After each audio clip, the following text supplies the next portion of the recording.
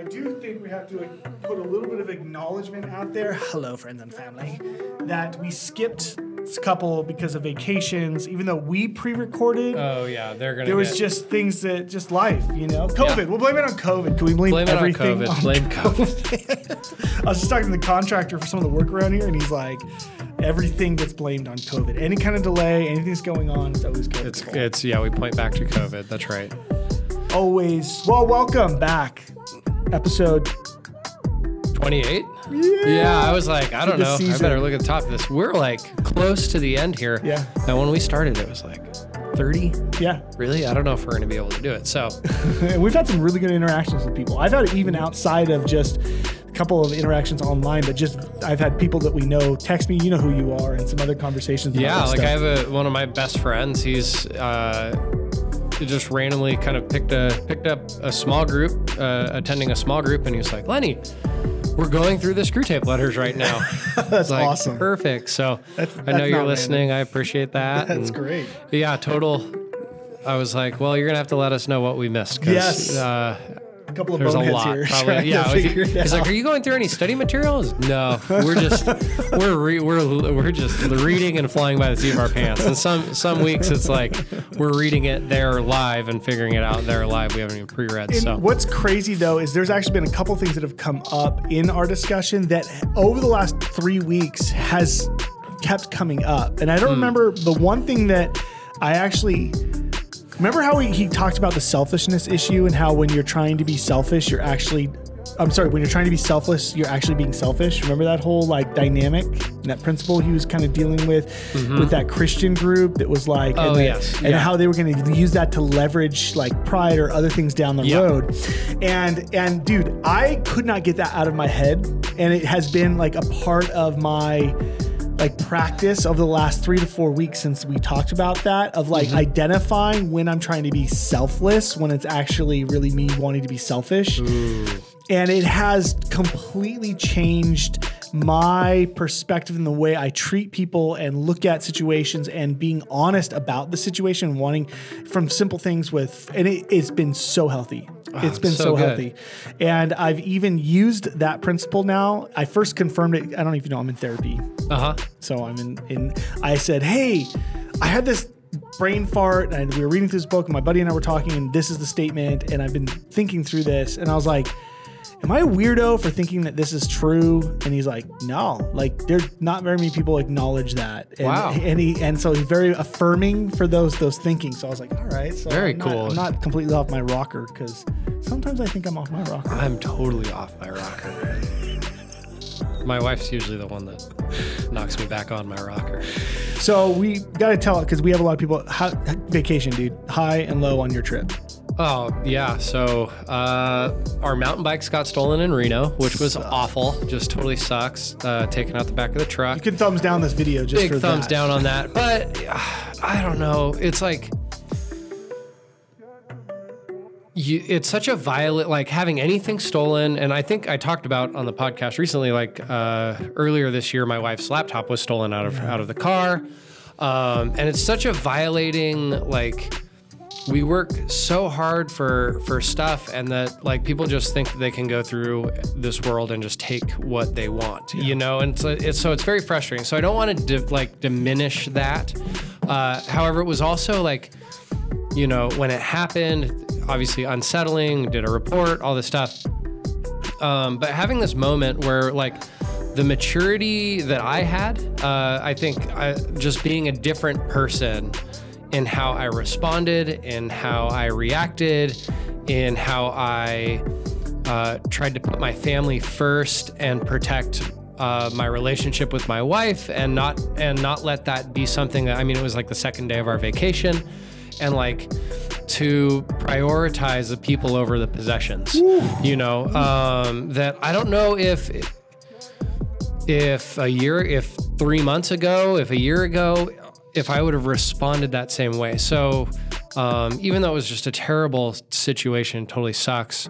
I think the growth that I've seen kind of personally, spiritually, relationally, seeing that kind of be tested and watching us kind of pull together and say, okay, we're going to protect our vacation. We're going to protect our family. We're not going to, Ruby, she's actually 16 months today. So she was 15 months at the time. And it was like, not that she really knows what's going on, but she can feel some of that. Totally. She feels that tension. And so like all it would take is like, me being frustrated or anxious or whatever and lashing out and like trying to work through that and not allow those like negative feelings to pour out into my relationship, but like putting them where they belonged and managing. So that was a low that kind of revealed a little bit of like, okay, here's like a high in kind of my process of life. The paradox of this, the other side of the rock, was it actually was like, whoa, there's spiritual growth in your life and the way you responded instead of reacting and seeing that had the fruit of the spirit. Right, which would have totally been justified. Like I could have, we were both justified in being frustrated and anxious about things and upset and all those things. But the flip side of that was like, there's growth. There's growth. It was one of those checkpoints, in your life where you hit a checkpoint and you go, okay, this is different than I have been. So whatever kind of slow, faithful, meticulous kind of like commitment to growth that you don't always see the growth in the moment. You're like, what's really going on here? Where am I? To have a moment where you go, oh, I guess, there has been growth. It's this is different. This is good. Standing on the scale and all of a sudden you're like, whoa, I did lose weight. Yeah, exactly. You're like, is this working? What's happening? Am I just wasting my time here? It's like, then you notice or someone said, and it was one of those like affirming things, which was really cool. And then, I think just the high was getting to spend, again, just that quality time. Yeah. And it's hard because you can't really carve out quality time. It's not really a thing because, but I forget where I heard this, but like quality time is found inside of quantity time. Wow. So the more time that you spend, the more opportunity, the more likely it is that quality time will come out of that quantity. You can't just say, okay, I'm going to spend, I only have 2 hours this week, so let's spend 2 hours of quality time. Instead, like you carve out the time and the quality is found in that. So it was just a really sweet kind of, my daughter's in such a fun age that, she's never going to be this again. And so it was just trying to learn how to camp with her and, getting to take her on a boat. And we went wakeboarding and she's watching her mom wakeboard and just like flipping out, just loving it. It was so fun. And, just all the little things. We borrowed bikes when we got to the campsite. We borrowed bikes from the family that was there. And then, cause we had the bike trailer that you got us. So we used that. Yeah. So we used the bike trailer. Did you do the tricks and stuff? No, absolutely. Yeah. Got her up on one wheel.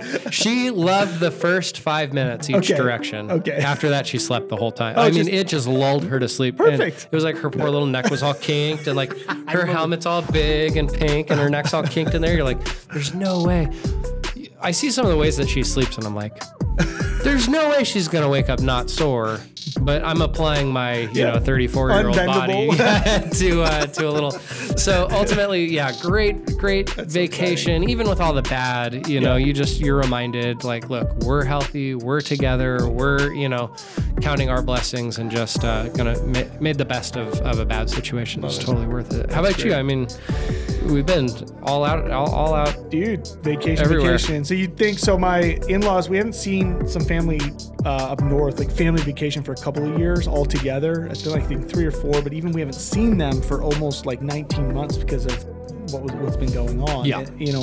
And so my father-in-law was like, no, I'm fed up. We're going to rent a house. Here's cash. I'll pay for it, kind of a thing. And the sister-in-law, my wife's sister, found it, San Diego. And I'd never been to this area, like beach something. It's like just south of La Jolla, just north of like Mission Bay. It's like this really cool little old college beach town that's like Party Central, which I didn't know that, but luckily we weren't in Party Central because like up and down the street, they had like party bus, like bands rock and roll up and down the streets. Really? Like, come drink with us on this bus while we're playing music, and like it's loudspeakers. Like what the heck? Kind of funny, but surfing. So it's the in-laws with my wife's sister and brother, or not her brother, her sister's husband, their 2 kids, my wife and I, and our 3 kids, all in one house for 8 days. Oh, wow. So a recipe for disaster. Yeah, could be. So I was actually not looking, like, the trip for me was like a test. Like, I looked at this like, okay, well, let's see if I've grown. Yeah, right. Let's see if I could, like, let's see, because usually you put me in a situation like that,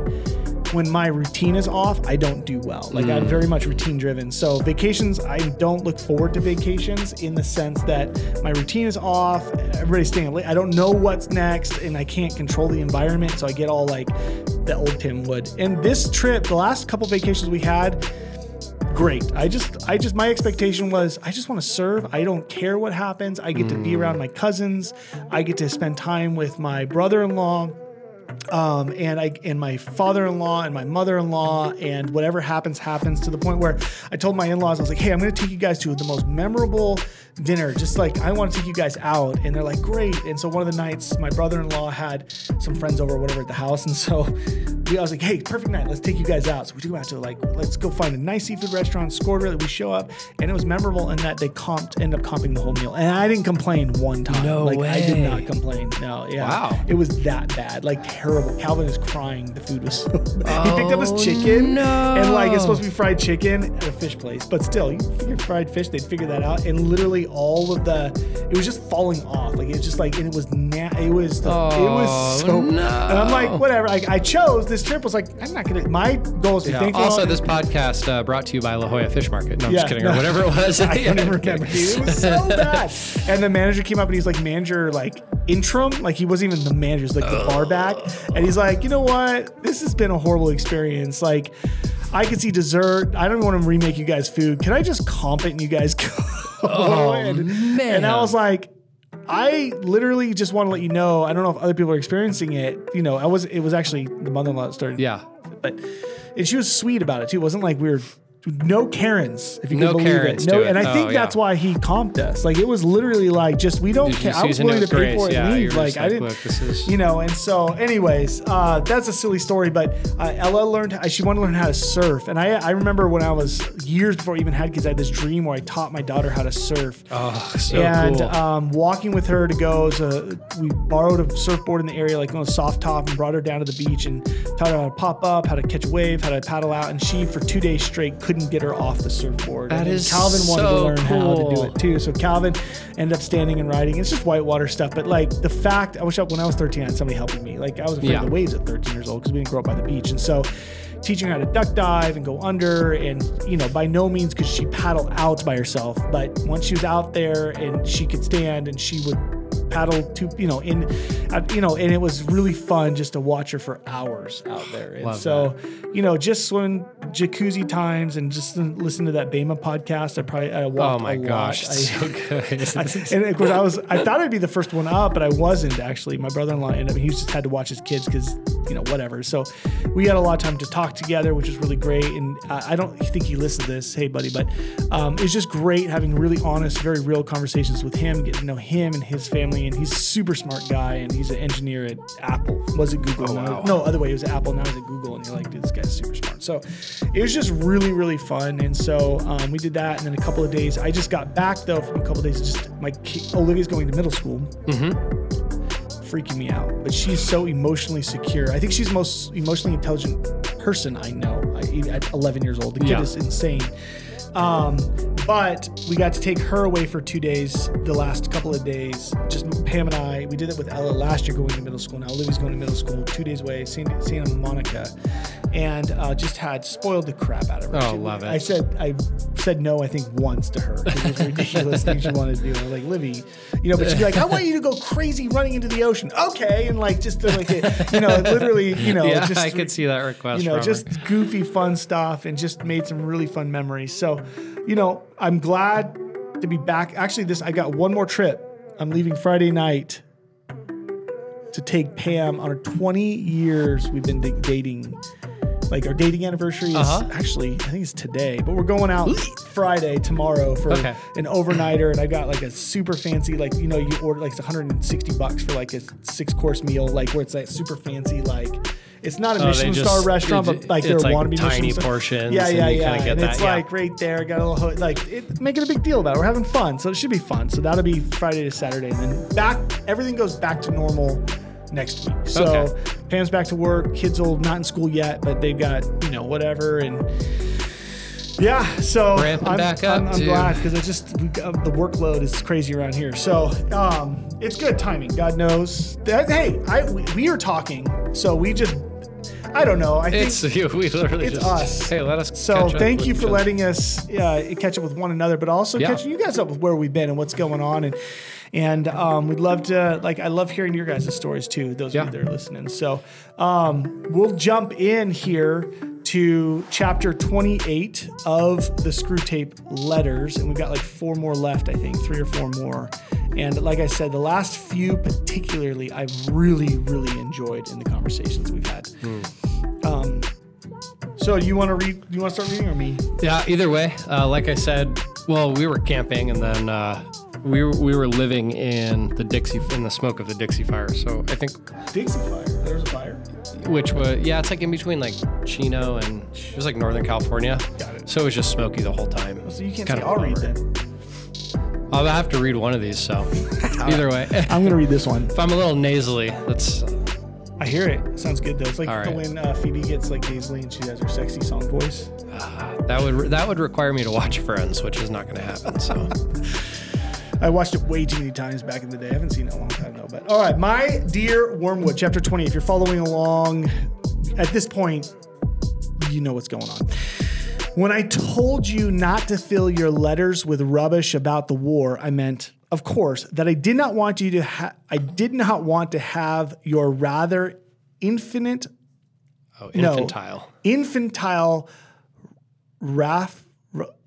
Rhapsodies, like the Bohemian kind. That's how you say it. Infantile rap. How do you say that word, dude? Say Rhapsody? It again. Rhapsodies. Infantile rhapsodies about the death of men and the destruction of cities. Insofar as the war really concerns the spiritual state of the patient, I naturally want full reports. And on this aspect, you seem singularly obtuse. I love that word, obtuse. Thus, you tell me with glee that there's reason to expect heavy air raids on the town where the creature lives. This is a crying example of something I've complained about already. Your readiness to forget the main point in your immediate enjoyment of human suffering. Do you not know that bombs kill men? Or do you not realize that the patient's death at this moment is precisely what we want to avoid?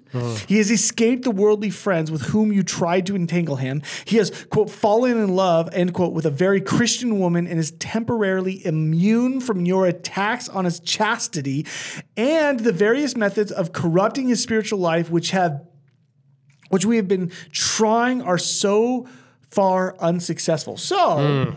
In chapter 28, they've been trying to rip this guy away, and they can't. Failed and failed and failed. So the last thing we want to happen is for him to die in an air raid. Because he will be standing before God. That's right. And just unmarred. So. Wow. Okay. At the present moment, as the full impact of the war draws nearer and his worldly hope takes a proportionately lower place in his mind, full of his defense work, full of the girl, forced to attend to his neighbors more than he's ever done before and liking it more than he expected, quote, taking out himself, as the humans say, and daily increasing in conscious dependence on the enemy, he will almost certainly be lost to us if he is killed tonight. And I find it very interesting the way C.S. Lewis kind of organized the behavioral outward of this guy's focus of it's the other and the friends and the relationships and the people and influences and these types of things helps keep him connected to, quote, the enemy, which is God. Well, and here's this idea of the air raids in World War II, right? I can't imagine what it would be like to live through air raids, and I think about how what we're living through right now, and we're saying, well, we've never experienced anything like this, which is true. We haven't, not quite like this, but all throughout history, it seems like there has been adversity. There has been external tensions. There has been, I think about nuclear, the Cold War, and drills of kids being told, the siren goes off and they have to hide under their desk. And we know from Terminator that's not going to help. No, it doesn't help at all, right? So, we all live through these things, and I think we kind of we hyper focus on the one that we're going through, and we forget that this has been a part of the tension throughout history. Are these things, and the concern over death, which I think right now in our current climate of the world is we have put a particularly high concern on self-preservation and avoiding death, particularly by the Ronas, right? That is death by coronavirus is at least what I'm seeing from posts, from articles I'm reading, it is perpetuated as the worst possible end, and that it is avoidable, and there's all kinds of different things that we could do, every kind of rabbit trail that you could dive down, and every kind of argument that could be made on either end, and all of the stuff that I don't want to get into. But it seems like we have this obsession with I don't know if obsession's a fair word. We value self-preservation because self-preservation is important. I want to see my 70s, I don't know, however long God has ordained for me. I don't want to live recklessly. I want to self-preserve reasonably so that I can live a full and long life and achieve dreams and see my daughter grow up and see, all of these things that we wish for ourselves. Yeah. But at the same time, I think that the desire to avoid death kind of causes us to ignore that it is a reality of life. It is part of life. It is the hardest. It is one of the hardest and one of the worst parts of life, but it's something that we all experience. And the things that bring adversity often test our mettle, right? They test who we are, what we are, and that. And I think that's what's so interesting to me about this is you would think that, air raids are a good thing to happen against a Christian because isn't that going to cause him to question God? Isn't that going to cause him to? And really what's going to happen is he's going to rise to the occasion. He's going to find out that actually caring about other people, serving other people is what's more important. And he's going to like it more than he expects. So I don't know, as we're reading this, I'm just kind of thinking man, how much, and I'm not saying to live recklessly. And I think that there's a balance of importance of looking out for others and personal responsibility and all these things that we could discuss. Right. But, I think sometimes we work so hard to ignore the fact that we are mortal, that we don't appreciate or embrace or really understand how adversity can push us into growth, and solidify who we are. That's really good. It's as you're talking, the picture that popped in my head without pictures, because I don't have pictures in my head, but it's the scripture verse that popped in. Is the one about the tree that's planted by the streams of waters, that the roots go towards the waters, that even in seasons of drought, that it still can produce fruit. And then it's in this time of adversity when drought is happening, but yet there's still goodness that can happen from this tree. Yeah. And that as Christians, that is the goal, is to become that. And that fruit isn't for us, that's for the people around us. Yeah. To bless others. Yeah. And that is what's happening. And so micro example of that for you was this trip where your bikes got stolen. Yeah. And then your response, for some reason, quote unquote, God's working something in your heart because you've drawn closer to Christ and he's producing this fruit that you go, oh, whoa. And in that season, you blessed your wife and your daughter because, in the long run, loss of a couple of bikes over the memories and the time and the spiritual, physical, emotional experience you'll have together that wasn't wrecked because you chose by God's grace to be surrendered in that moment and trust him with the outcome. And that's in this point where you're talking about I think that adversity brings out the worst in us.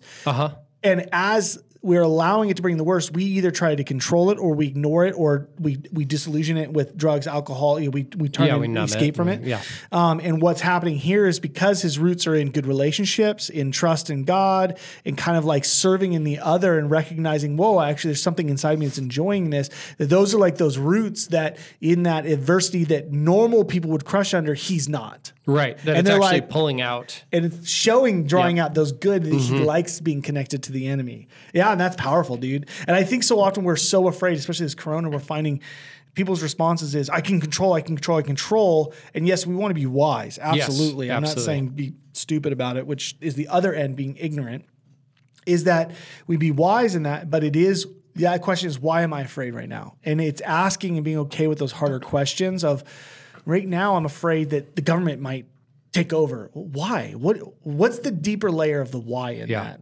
And or on the other side, I might die. And both of those are why. What is going on? And so we're going to see there's an agenda, obviously, that the demons want to try and pull out. So let's see what they're going to do. So he's going to continue. I'm going to continue reading here. He's going to continue. Who's he? Tim? I'm third person here. This is so obvious that I'm ashamed to write. So it's pedantic. Okay. I sometimes wonder if you young fiends are not kept out on temptation duty too long at a time. If you are not in some danger of becoming infected by the sentiments and values of the humans among whom you work. Oh, that's funny. Okay. They, of course, do tend to regard death as the prime evil, which is what you're saying, and survival as the greatest good. Literally, you just said that. Wow. Okay.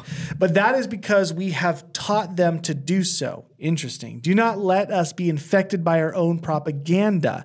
I know it seems strange that your chief aim at the moment should be the very same thing for which the patient's lover and his mother are praying, namely his bodily safety. But so it is. You should be guarding him like the apple of your eye. If he dies now, you will lose him. If he survives the war, there's always hope. The enemy has guarded him from you through the first great wave of temptations. Which that line of itself, that I literally was just reading through the Old Testament again. I've started it again, like the whole Bible, but going through the Old Testament. And there's a line where one of the kings, I think it was Abram, his wife Sarai, and there's twice he did this where he said it's his sister when they went to a foreign land. And the second king, I think said, he had a dream like, hey, you touch her, you're going to die.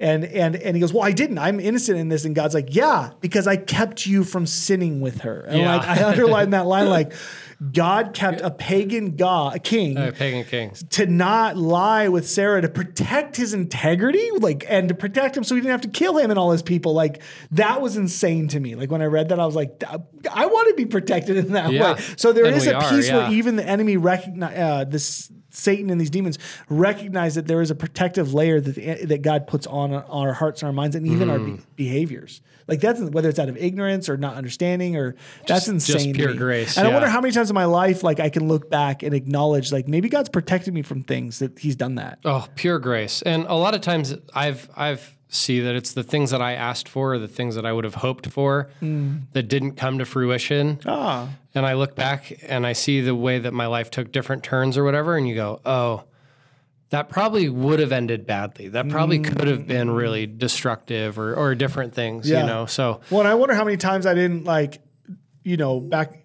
before I was dating Pam or whatever, didn't go to hook up with certain girls because there wasn't a desire. Like it just wasn't there. And that was maybe just God protecting a grace of God. Yeah, absolutely. It's just miraculous. So anyways, I'm going to keep reading. So, if he can be kept alive, you have time itself for your ally.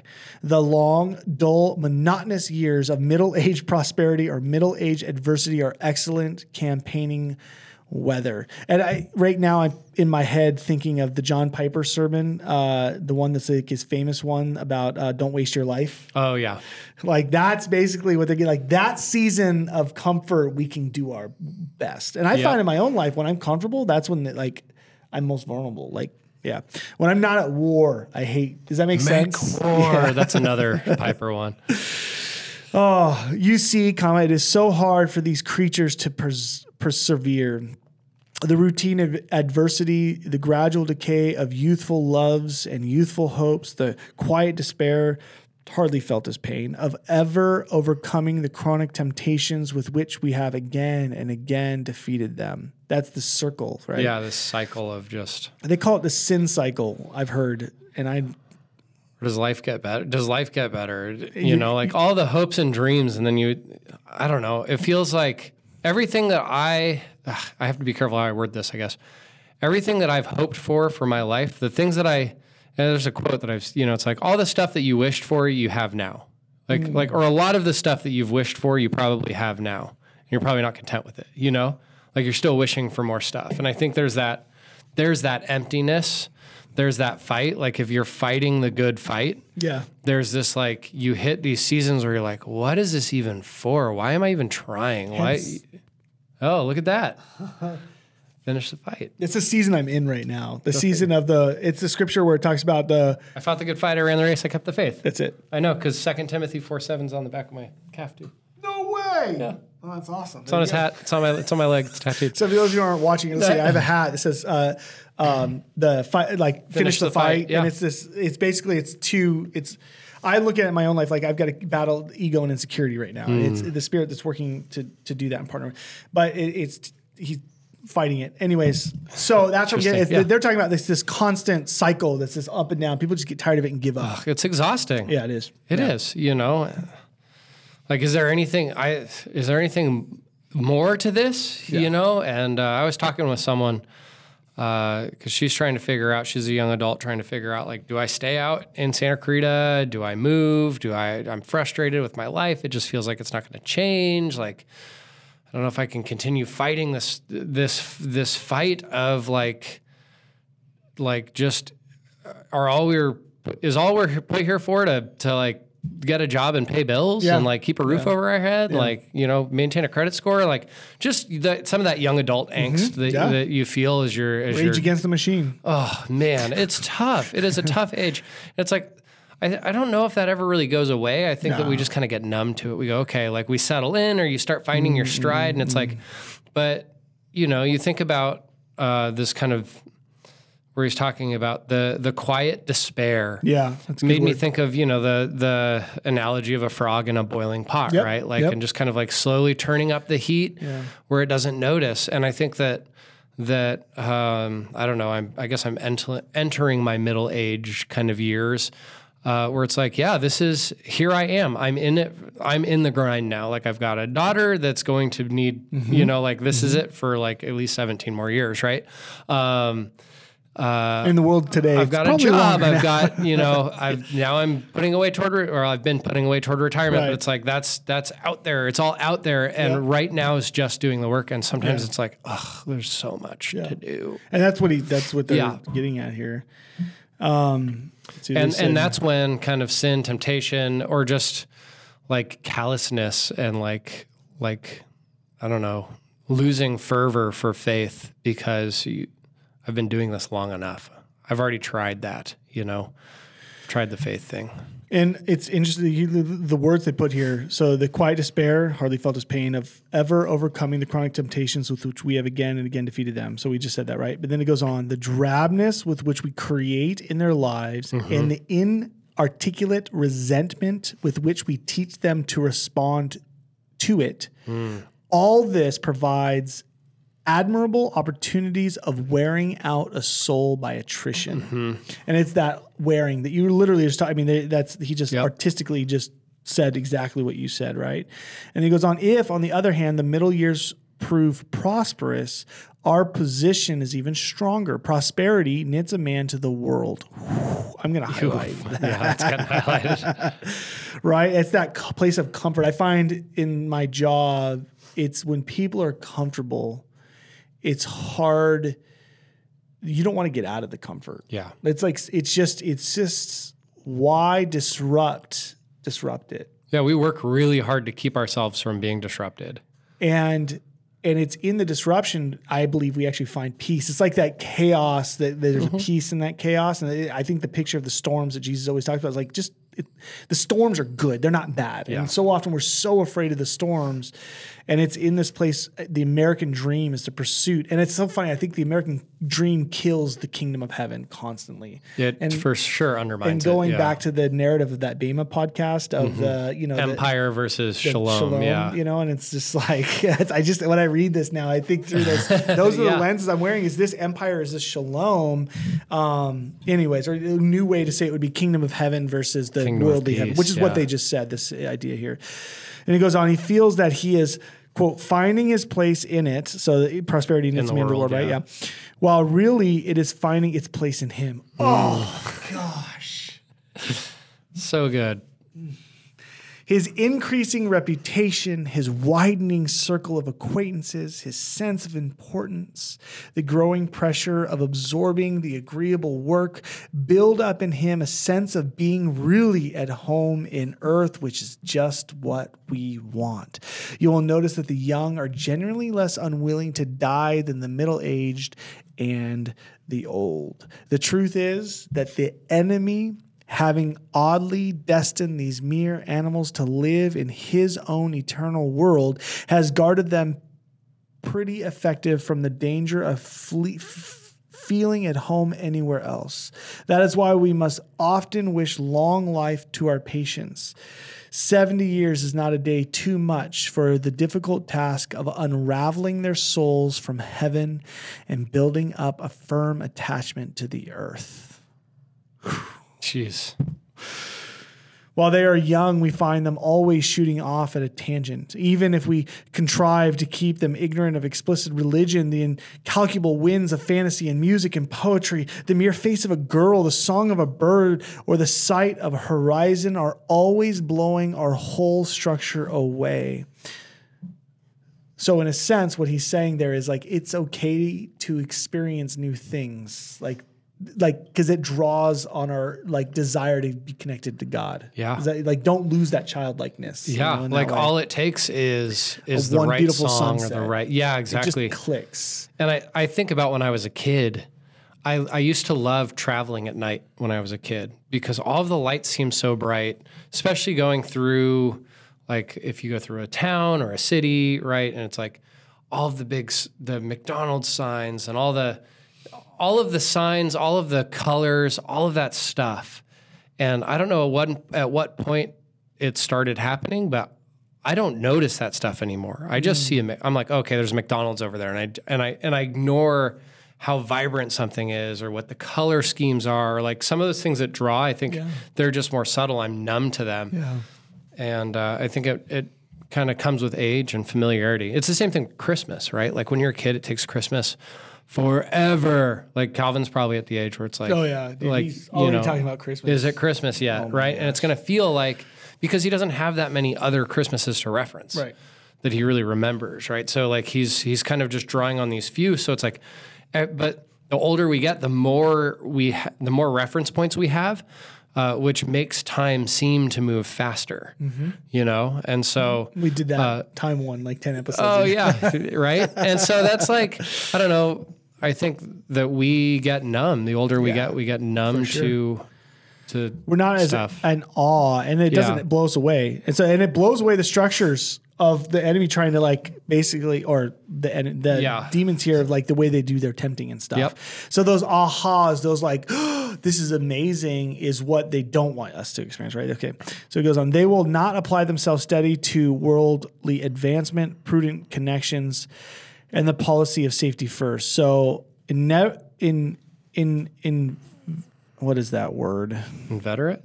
I don't even know. Inveterate. Having a particular habit, activity, or interest that is long established and unlikely to change. So the inveterate is their appetite for heaven.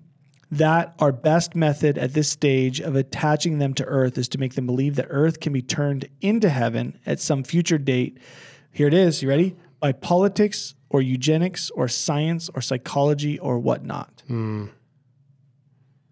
Real worldliness, basically, and we talked about this a few podcasts ago, where people today, the culture today, think that they, through politics or through their work that they're going to do, is going to create heaven on earth. We can create it, and there are things that we can do to to make this better. But if this our is motivation always is going to us, be a it's just shadow. ego. It's Yeah. just, And we talked about that, and that was a few. Yeah. But that we don't put our hope in the politics, but in Christ, who reigns over all of these things. So real worldliness is a work of time, assisted, of course, by pride. That's what. Okay. Oh, yep. For we teach them to describe the creeping death as good sense or maturity or experience. Experience, in the particular sense we teach them to give it, is by the by, a most useful word. A great human philosopher nearly let our secret out when he said that where virtue is concerned, experience is the mother of illusion, end quote. A great human philosopher nearly let our secret when he said that where virtue is concerned, so, quote, experience is the mother of illusion. The mother of illusion. Interesting way to say that. But thanks to a change in fashion and of course, the historical point of view, we have largely rendered his book innocuous. Where did you think that was quoted from? Who is that? Experience is the mother of illusion, because I've heard that before. I don't know, but I'm thinking about just kind of the idea that like the older you are, like age doesn't always necessarily translate to maturity. Like you can be old and immature. Oh, yeah. And I think that's kind of what it's getting at here. Like when it comes to virtue, when it comes to living like a virtuous life, well, I think what he's saying here is that when you are trying to live it, like if I'm right now trying to live a virtuous life, the more I do it, the more I believe I'm actually living a virtuous life, but I'm actually not. I think it's deep, but it ties back into that. When we try to be selfless, we're actually being selfish. When we try to be virtuous of ourselves, it actually, the longer we do it and experience that, it becomes more of an illusion. It's actually not real. Does that make sense? Yeah. So it's all in the intent. Like, where does it draw from? Where does it come from? Is our roots in biblically, the Christians, it's rooted in being connected to Christ, abiding in him. And from that place of lament and repentance is the seeds of reconciliation, the seeds of the rebuilding, the seeds of the kingdom of heaven that take time to grow outside of our timeline, outside of our ability. And it's in our surrender to trusting God to make that happen and him working through us when he chooses. The story of Nehemiah is a good picture of that, right? If Nehemiah, I can go into this long diatribe, but go read the story of Nehemiah. It's amazing. When the temple and the walls of Jerusalem were torn down, when he heard about it, he was broken and he lamented for months and months and months and months and months. And he's the one who's just like carried the burden of the sin. Like it was constant, months and months and months. To then finally got to open the doors to a pagan king whose enemy is Israel. Go, Nehemiah, what's wrong, buddy? And he's like, well, my city's torn down. My walls are torn down. The representation of God is gone. We want to be a city that's light, in a city on a hill. And he's like, okay, what do you need to go fix it? And the king gives him what he needs, and he goes and does the work. In 7 chapters is the work that's completed. It's 1 chapter of repentance. It's crazy. But the work to get the work done to finish the walls of Jerusalem was hard work. They'd wear like swords and all these cool stories. But how long do you think it took him to repair the wall? I don't know. 7. Something with a 7? No. It's 50 days. Oh, okay. And what I mean by that is it took him months of repenting, of just lamenting, of crying out, like, whoa, whoa, whoa, whoa. And then God opened the doors for him to repair it. So often we want to be the ones who fix the wall without the process of lamenting, without the process of trusting God, without the process of just carrying the burden and acknowledging the brokenness, even if it wasn't our fault. I don't know if that makes any sense when I'm saying that. Yeah. And so what I'm trying to get at is like this virtuous situation. So often we want to be the ones to fix it. But when we want to be the ones to fix it, it's already broken. And it's going to stay broken. That's all I mean by that. Anyways. I don't know. I was trying to put this phrase together within the context of like real worldliness. And he talks about experience above it in the peculiar sense. We teach them to give it is by the most useful word. I don't know. I was trying to wrap my head around. Okay. Hey, if anybody has any thoughts on that, let us know. How that fit in with and maybe I'm just too weird on that. I'll keep reading here. So he goes on. How valuable time is to us may be gauged by the fact that the enemy allows us so little of it. The majority of the human race dies in infancy. Of the survivors, a good many die in youth. It is obvious that to him, capital H, human birth is important chiefly as the qualification for human death, and death solely as the gate to the other kind of life. Oof. We are allowed to work only on a select minority of the race, for what humans call a, quote, normal life is the exception. Apparently he wants some, but only a very few of the human animals with which he is peopling heaven, populating heaven. To have had the experience of resisting us through an earthly life of 60 or 70 years. Well, there's our opportunity. The smaller it is, the better we must use it. Whatever you do, keep your patient as safe as you possibly can.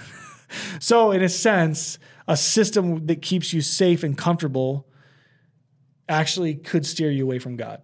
Yeah, the longer you live, the more opportunity there is for you to be So we should all just thwarted. Get coronavirus and die. Well, some would argue that that's happening. Such a bad way. But and have a great week. No. I am finding, though, with the situation with coronavirus, and it's been a long time, but I'm acknowledging and sensing like a lot of people are truly, really looking at, like you said earlier, the value of their life. What is the meaning of life? Like there is a sense of like real objective kind of detachment from the everyday to go, is this really worth my time? Is this valuable? And these are all good questions that they're saying we shouldn't be asking. These demons, in a sense. You know, I don't know. Yeah, because when we ask them, I think we see the answer is pretty obvious. That all the stuff I've been chasing is... Oh, is that Ecclesiastes? Yeah. It's, like it's all vanity. It's all a breath. It's all meaningless. You know, it's not all meaningless, but I think in light of eternity, you know, in light of eternity, I think it's Corinthians tells us that, you know, this temporary suffering compared to the eternal weight of glory, you know, it doesn't compare to what's waiting for us. And I think that's what I'm challenged by is like, do I have that eternal perspective? Do I have that kingdom mindset in every day, every situation? And it's not that we should put ourselves in difficult situations just so we don't get I remember talking to somebody. I remember talking to somebody who they thought they were going to move overseas because they were too comfortable and they needed to sell everything and do this thing and blah blah blah and put them in these difficult situations. I'm not even talking about me. I'm talking about somebody I was talking to, and I literally was like, why would you self-flagellate yourself? Like, why would you put yourself in that position just for the sake of that? This life is hard enough. Yeah. And if you truly embrace, like for me, selling everything and leaving was easier than facing the deeper issues of anger and insecurity and unforgiveness and the hurts and hangups in my life than it was to get rid of those things, like to be perfectly frank. And so I would say, why do you want to escape? Why do you want to put yourself in that situation? Is it for the glory of God, or is it really to like something else is stirring in your own heart? Like, and you just don't want to touch, you don't want to deal with. And I don't know, that's up to other people to kind of look at, you know, and work within their own lives. So this was a very interesting one. And some of those statements in this where I just highlighted where it's prosperity knits a man to the world, and which is exactly what you said, is like we need to be very careful to be connected to this world. Like this world isn't going to produce the life that it becomes self-absorbed. Yeah. There's a great album by a metalcore band called Your Memorial. And the first track on that is a recording from C.S. Lewis. And he talks about the Christian life being a process of having your natural self be transformed into a Christ self. And that this process goes on, like it's a very deep kind of like internal process. Because outside of Christ, when we do these things, like when we try to give public service or civil service, it just becomes surrounded in red tape. Okay, can you do this, but you can't do this, but you know, unselfishness becomes a form of showing off. Like whenever the self is involved, even in the most good of acts, it gets distorted and corrupted because we are already corrupted. And so it's this idea that like, it's not that we can't do those things. It's that in the pursuit of those things, we have to be also in the pursuit of becoming more and more like Christ. Because when we do that, that's when there's real fruit and real kind of like tangible, important change that happens out of those things. You know, so. Well, you just summed up everything we just talked about perfectly. So and you even very good. I even quoted C.S. Lewis. Yeah, go listen to that album, Your Memorial. I forget which album it is, but if you look it up, it's good. Awesome. All right. Well, thank you, and we'll see you all next time. May God's grace and peace be with you for chapter 29. 29. Blessings. Cool. See ya.